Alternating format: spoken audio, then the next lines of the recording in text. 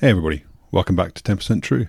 Just before you get stuck into this episode, I wanted to let you know that in 2024, I'm going to be republishing my book, Red Eagle's America's Secret MiGs. That's the story of the 4477th Test and Evaluation Squadron and the program Constant Peg that exposed American fighter aircrew to secretly acquired and operated MiGs in the Nevada desert in the 1970s and 1980s. The book's been out of print for a while, it goes for crazy prices online, but I'll be republishing as a softback exclusively through my website, 10percenttrue.com. If you're thinking about supporting the channel, or you'd like to buy the book for yourself or even as a gift, please do go and place a pre-order. I'll put a link in the description. All pre-orders are going to be 25% off, and I'll make sure I personally inscribe and sign your copy for you. Anyway, I'll let you get back on with enjoying this episode. Take care.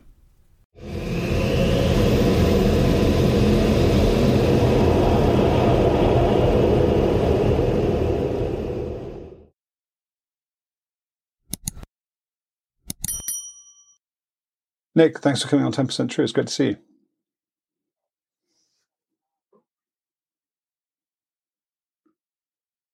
Well, I'll just explain then to our viewers that normally we would sort of start at the beginning, and your background as somebody who ran the UFO desk for the British Ministry of Defence, and we would normally start there and talk up to the present day.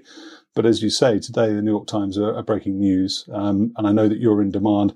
We've got a limited amount of time with you today. So can you tell us what is happening today? What's been written? Certainly.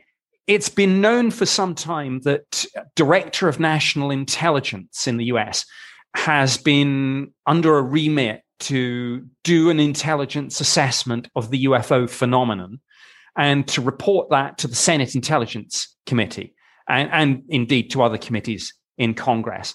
That report is due on or around June 25th.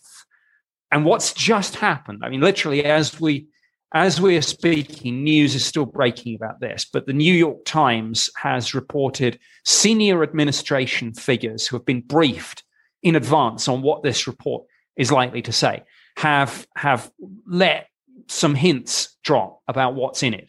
And what's in it is this.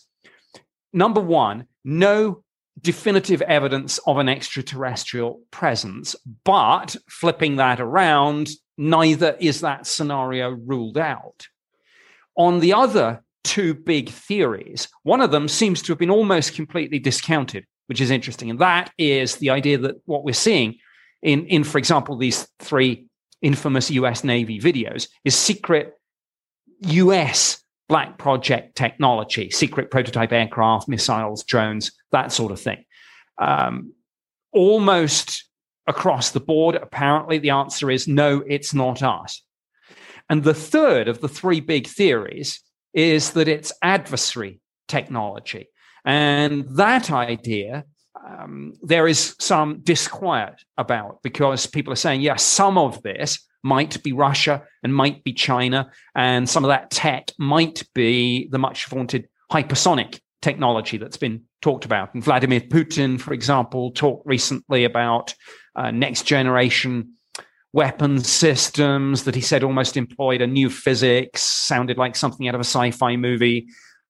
Whether it's bluff or whether it's reality remains to be seen. And of course, US lawmakers are now saying, well, that's exactly what we need to find out. We need clarity on this. So this is what's likely to be in the report. No one single definitive conclusion, but a lot of it might be this, it might be that. We're not quite sure yet. So more work needed. It feels a little bit like, and you know, my area of expertise really as a writer is military aerospace, military aviation, not unexplained aerial phenomena. But it feels a little bit like we're on a hamster wheel. You've got a situation where nobody really knows what's going on. A very senior says, well, let's commission the intelligence services to come back and tell us what they know. And what they come back and tell us is they don't really know anything. I mean, they can discount some things, they tell us, but not others. Do you think that there will ever actually be a set of concrete answers to the questions that are being asked? I'm not sure there will be. And I think you're absolutely right. This is running around the hamster wheel. And it does feel, I mean, when I saw some of these statements, I thought, my goodness, I've been there and done that. This is where we were in the 90s at the UK Ministry of Defence.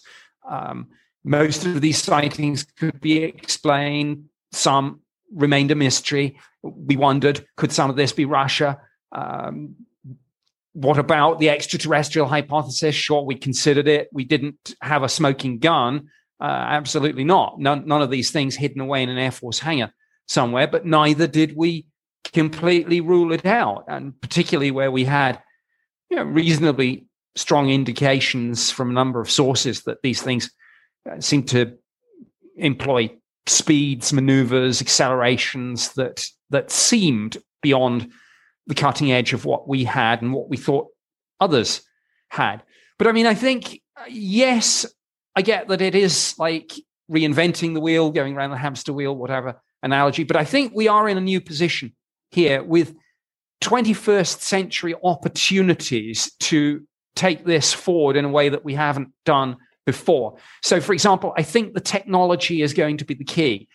And going forward now, the focus must, I think, move away from the report, which in some sense is interesting, but in others a little bit disappointing and seen it before, and move on to the action that now needs to be taken within, whether it's the UK Ministry of Defence, the US DOD, whoever it is. But we need tangible action. And that action is going to revolve around technology that we have now that we didn't have back when I was doing this in the 90s at the MOD, or rather, the technology which is much better now than back in those days. And the key to this, I think, is going to be threefold. Firstly, it's going to be satellite imagery. Former Director of National Intelligence John Ratcliffe gave an interview on Fox recently, and he dropped into the conversation that alongside all the other things we have, like pilot testimony and forward-looking infrared camera videos, there was satellite imagery of this. So that's number one. Number two is more generally MASINT, measurement and signature intelligence. I think we can do so much more now that was just really just pie in the sky previously. And the US government will have raw data on this that is able to be analyzed in more depth. So it's not, this report is a fixed point in time, but what's going on is a process. The third and final key to this is going to be the space tracking radar systems. For example, sorts of things you have at the Ballistic Missile Early Warning Center at RAF Fylingdales in Yorkshire. And it was very interesting. There was a report about a week ago in the Daily Telegraph quoting a senior defense source saying that the UK MOD is tracking what's going on in the US. When this report drops, we will have to consider whether we re-engage on this subject. And Fylingdales was something that specifically was mentioned by this anonymous senior defense source. Do you think that the sort of multi-spectrum analysis that you reference, so we've got infrared search and track camera, we've got some radar imagery, we've got electro-optical imagery, the satellite imagery that you mentioned, does that take away from the argument that some make that this is some kind of sort of herd hysteria, that there are always rashes of reports, and you could explain that lots of US Navy pilots have experienced this, even though not many of them have spoken about it, because it's been something that has been discussed in the squadron crew rooms and people have known about it. Does it sort of shore up the argument that this is a real thing? It's just simply unexplained. It does. I mean, there's no getting away from the fact that, pilots, I think, are pretty good witnesses. If you're a fast jet pilot, for example, and you see something and you say, I think that was traveling at Mach 1.2, that's probably a far better estimate than a layperson would come up with. So there's that. But having said that, of course, there's no such thing as an infallible witness, and pilots can misperceive, misidentify things, maybe less likely to than most, but it can happen. So, but to your question, absolutely, it takes us, I think, beyond that, because it's not just that testimony. It is the fact that, for example, with these US Navy videos, in parallel with the pilot testimony. And some of these incidents, it's multiple pilots and backseaters. But it's not just that. It's not just the testimony, important though that is. It is the FLIR videos, the radar data, the other things. So yes, you can have a combination of, as skeptics would say, you can push the boundaries on this. Well, you could have pilot misperception plus radar glitch plus forward-looking infrared camera anomaly / artifact. Yes, but come on, you begin to, when all of those things at once begin to corroborate each other, it takes an awful lot of things to have gone wrong at the same time. Not saying it can't happen, but again, this isn't just one incident or three. People know those 3 videos. I mean, one of the reports I saw this morning was that 120 incidents were taken seriously enough to have been analyzed by this body called the Unidentified Aerial Phenomena Task Force, which is embedded in the Office of Naval Intelligence in the US. So this is not just here and there. It's ongoing. And some would say escalatory. If we take those 3, potential explanations that you listed at the beginning of this conversation, then the third was adversary capability, adversary technology. What do you know then about Russian and Chinese investigations into UAP?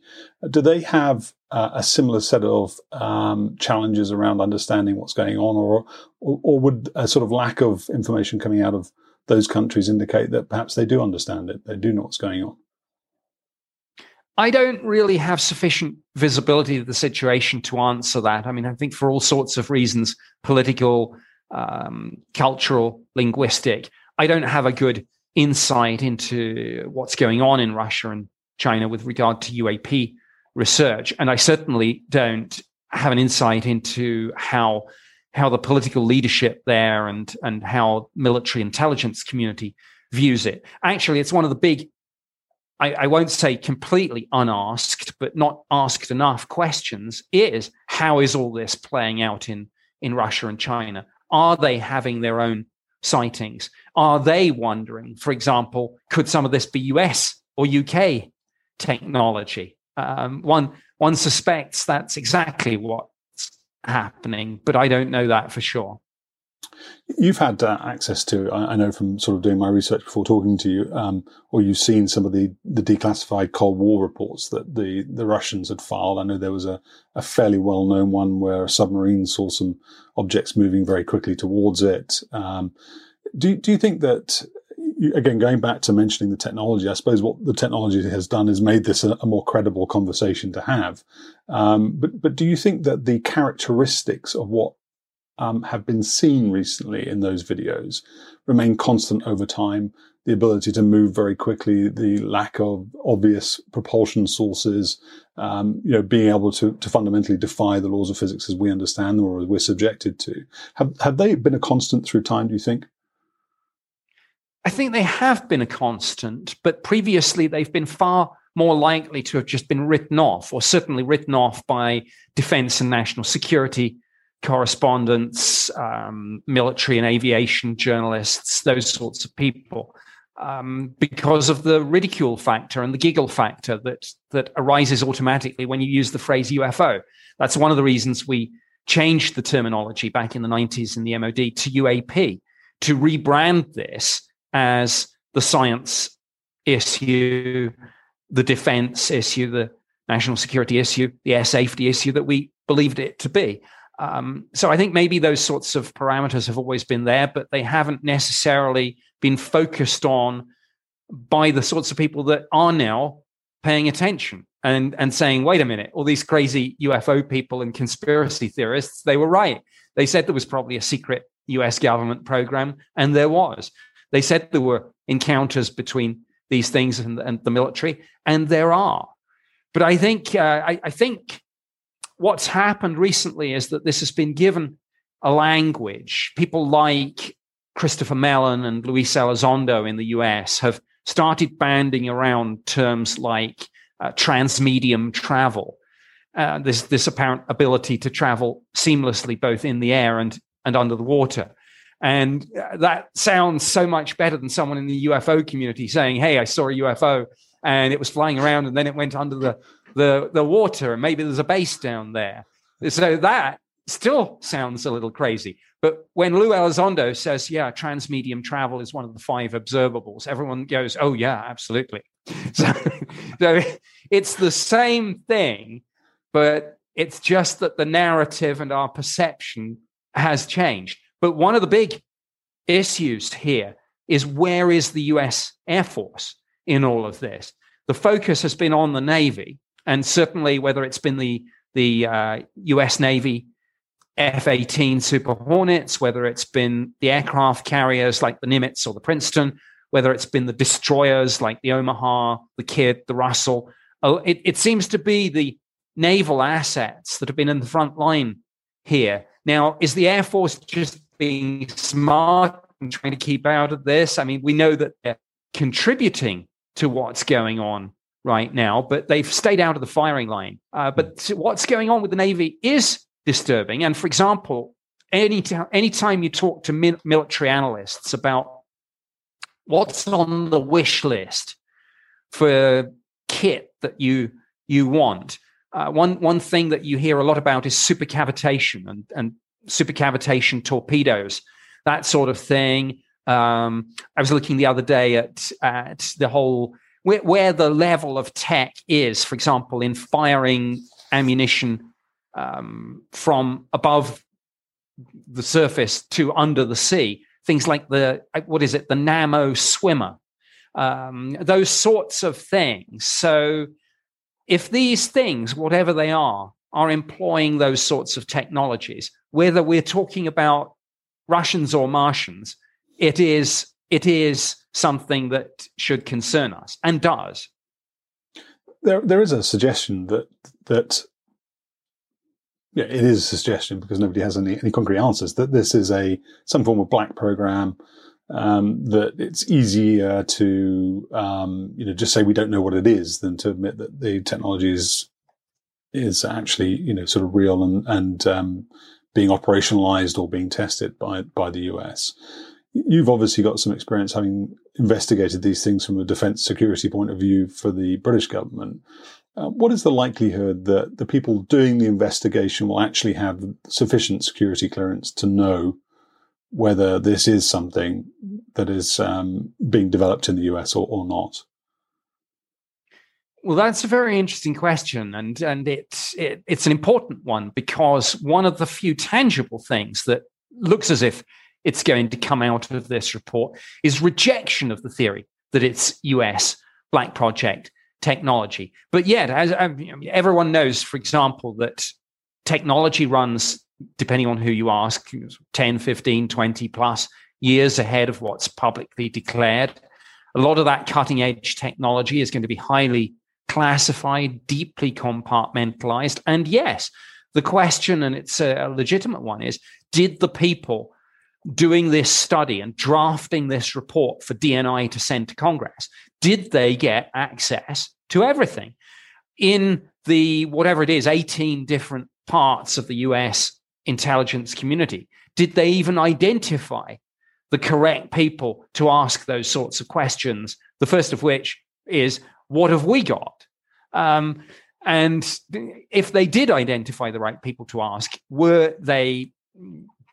did they have sufficient security clearance to get the answer? I don't know the answers to those questions. What I will say is that people like Marco Rubio and others who are in a position to know have been fairly forthright in their direct statements and implied conclusions that it's not US technology. But of course, every time you delve into intelligence matters, it's the old question: are they trying to hide a capability that they do have?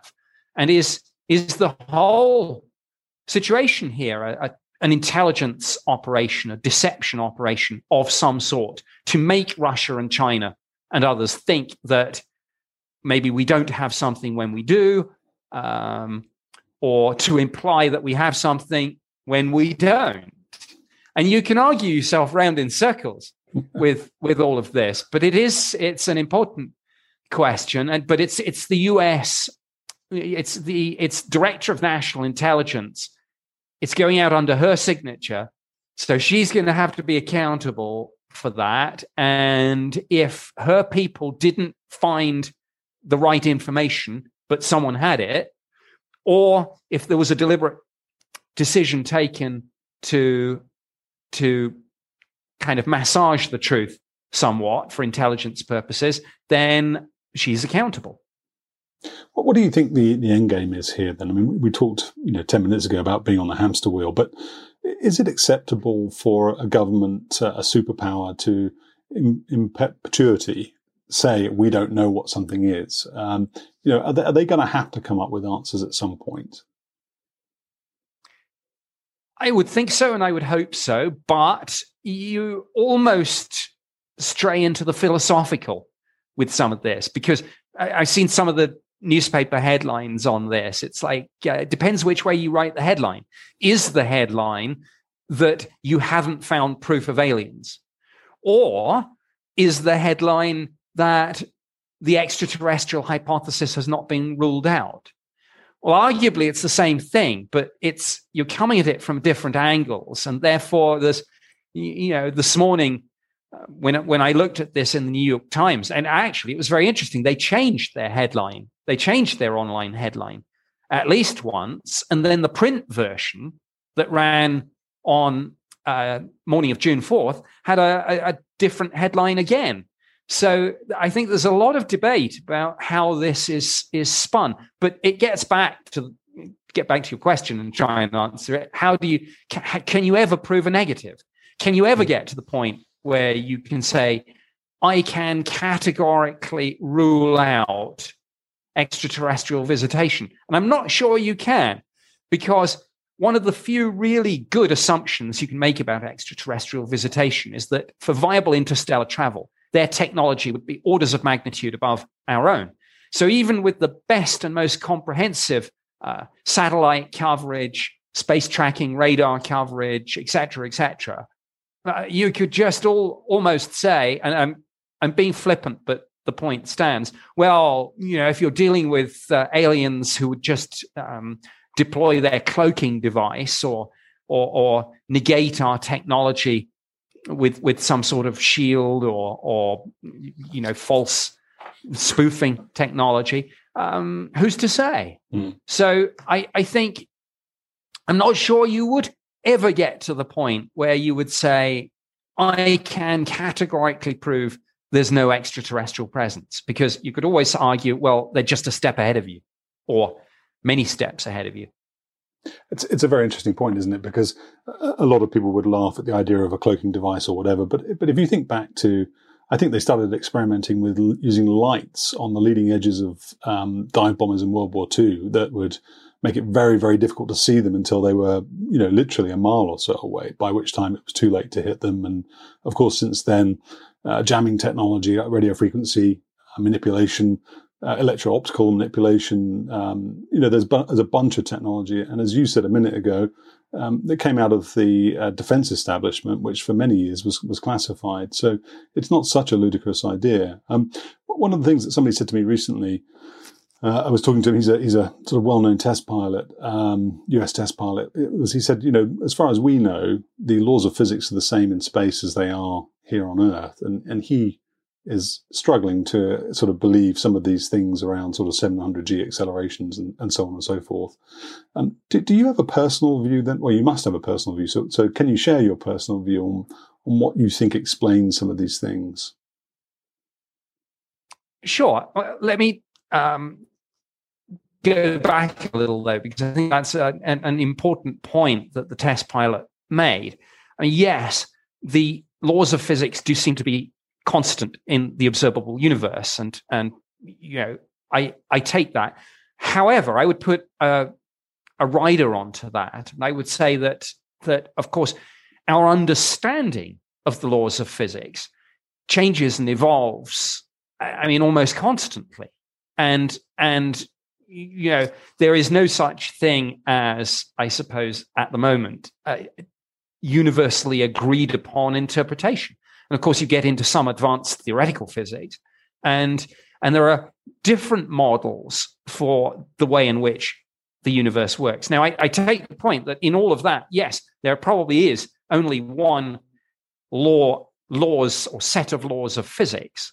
But as I say, our understanding of them is incomplete, and things that we currently believe to be impossible or highly improbable might actually downstream turn out to be possible. A good example of that might be the search for hidden dimensions, which a few years ago would have sounded like science fiction. Then people like Michio Kaku came up with string theory, where multiple dimensions, most of which are hidden, are necessary to make those models work.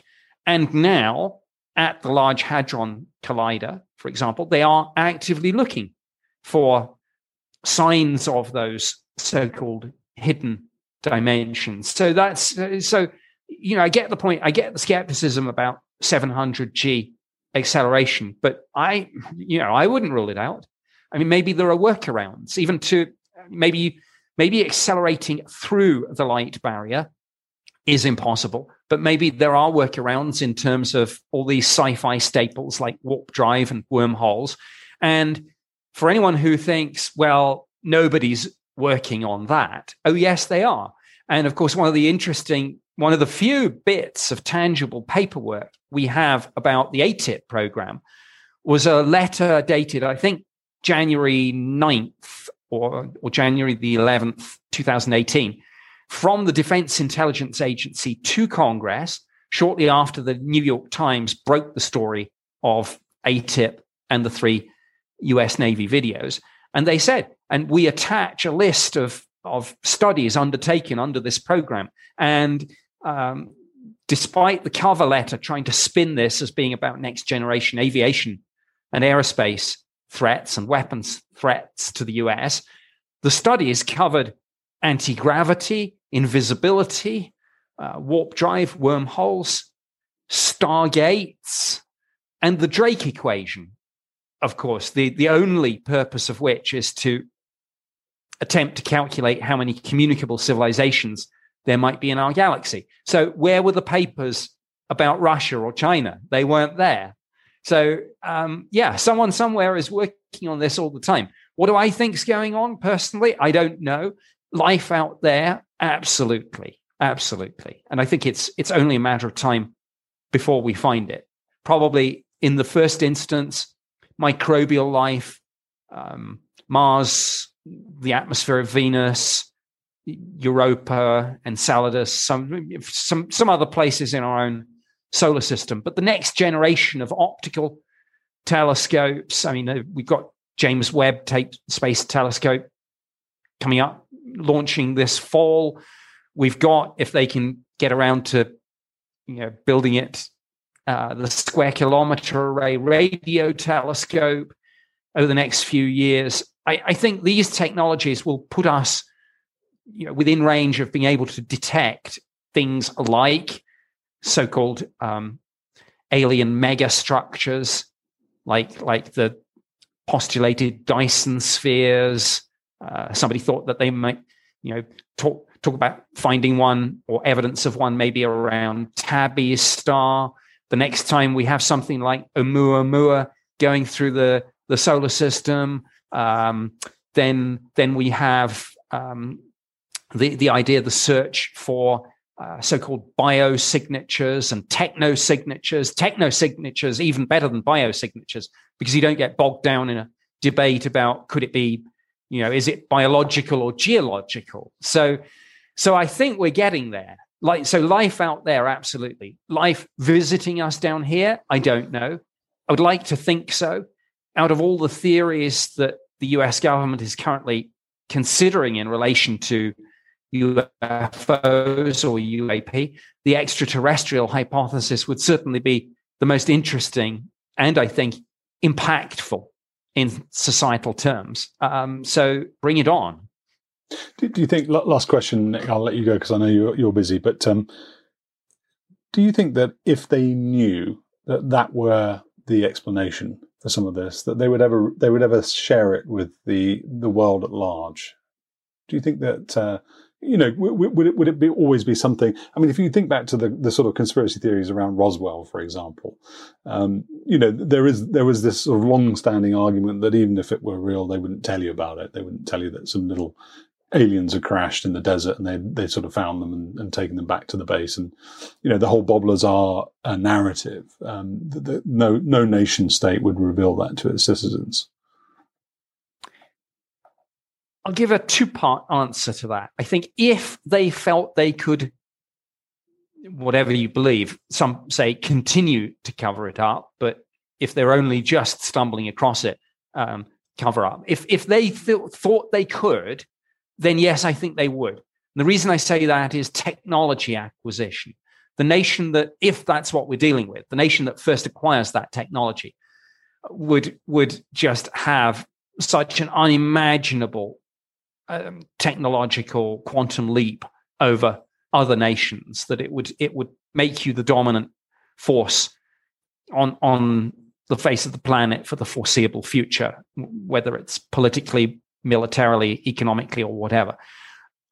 If they didn't think they could keep the genie in the bottle, so to speak, then I think they would play it a different way. I think they would come out and say it. And in one sense, they would want to come out and be the first to say it because you would want that place in history. But maybe you wouldn't do that all in one go. Maybe you would drip feed it out. Maybe you would acclimatize people to the reality of this. Maybe you would reverse the narrative of the last 70 years, which has been denial, downplaying, and debunking.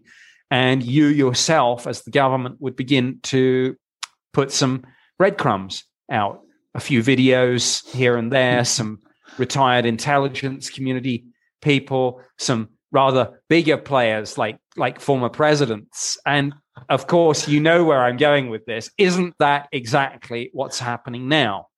Yeah.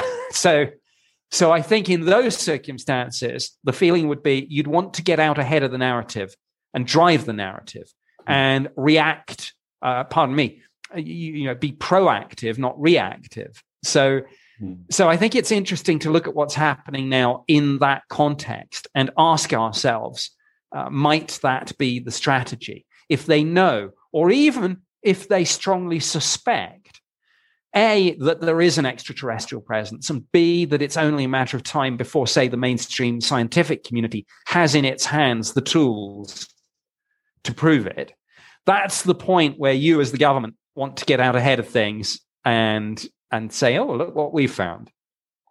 It could be at the beginning of a very exciting journey then. I think it absolutely could be. But of course, in all of this, what we don't know are the unknown unknowns and the events, dear boy, events. And make no mistake about it, I think over the next few days, weeks, and months, we are going to have, firstly, we're going to have a lot more of the same. We're going to have more, hopefully, of course, we'll have the report itself. We'll have more, whether they're legitimately released or leaked, more videos, more photographs, more documents, more military witnesses, more intelligence community personnel with knowledge of these programs stepping forward. But we will also have the unexpected. Things will come from left field, I'm sure, that none of us had really thought about or anticipated. And that, I think, is going to be the thing to watch. But this story isn't ending with this report. It's beginning.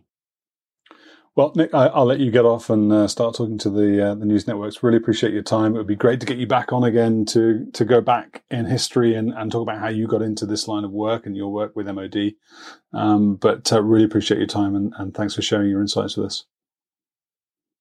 Thank you. I was happy to discuss this. Sorry it was a little bit short and sharp, but a very busy day. And I promise that I will circle back and we can do, I think, two things then. Firstly, we can have a deeper dive into the report itself, at least the unclassified part of it, hopefully when that is released to the media and the public. And secondly, as you mentioned, we can perhaps go into my backstory and some of the history of what the Ministry of Defence in the UK did with this, because I think that contextualizes a lot of what's going on now in the US. I'm not claiming credit for it, but there's no getting away from the fact that there is a UK influence on some of this, whether it's the US adopting the term that we popularized, UAP, and a Navy spokesperson did say, we got this from the Brits, or whether it is looking at, and my understanding is that the UAP task force has looked at some